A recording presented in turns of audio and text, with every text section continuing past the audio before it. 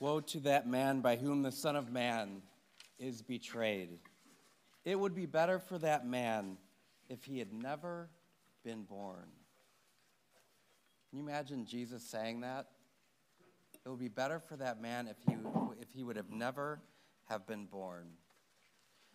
I was talking to some friends, some priests actually, about this line, and we were talking about that phrase, it would be better if we had never have been born. And we each shared a time in our lives where we felt that or thought that about ourselves, that it would be better for us if we had never have been born. And I think about that priests would even experience that sometime in their life where they had that feeling of despair. And perhaps you have felt that at some time in your life. Perhaps sometimes you have thought to God, why did you even bring me into this world to suffer so much? And maybe you're even going through something like that now in your life. The only sin that is the unforgivable sin we hear in Scripture is the sin of despair, which is a sin against the Holy Spirit. And what Jesus is inviting us to during this Holy Week is to remain with him, so that no matter what we're going through in our lives, if we remain with him, he will take us through it. Judas, after the betrayal of Jesus, tried to make things right in his own way. So he took his coins back to the temple, and he said, I cannot accept this, and he gave it to them, and then he left, and he went and he hung himself. He didn't return to Jesus. He tried to make things right on his own instead of going to Jesus and letting Jesus make things right for him. Anytime that we sin, we betray God. And if you think about this season of Lent, in the beginning of Lent, we were called to make 3 resolutions: to pray, to fast, and to give alms. And I just want you to think about that. Have you done that perfectly during the season of Lent?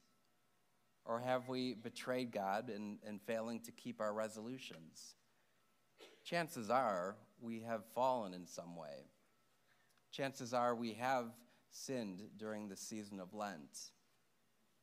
But as we enter into this Holy Week, Jesus gives us that same invitation to remain with me. What I mean by that is when we find ourselves struggling with God, struggling with sin, when we find ourselves betraying God, the tendency is to try to fix it on our own, to try to get things right by ourselves. And the tendency can even be to despair. But we learn from Peter that he returned to the Lord. As opposed to trying to fix things on his own, he returned to Jesus. And so during this Holy Week, let us take this invitation from our Lord very seriously to remain with him. This is a wonderful week that is called to be a retreat for the church. And so I invite you to really make this week a retreat. Renew those resolutions that you made of prayer, fasting, and almsgiving. And if you didn't make a resolution, do so this week. Find some concrete way to increase your prayer. Intentionally fast, meaning not eat for some of this week. Do some fasting and increase our almsgiving. Give to the church or to the poor so that we can remain with him. When we try to fix our sin by ourselves, that does lead to despair because it's a futile effort. We can't do it. Jesus comes to forgive us of our sins. Jesus invites us to remain with him.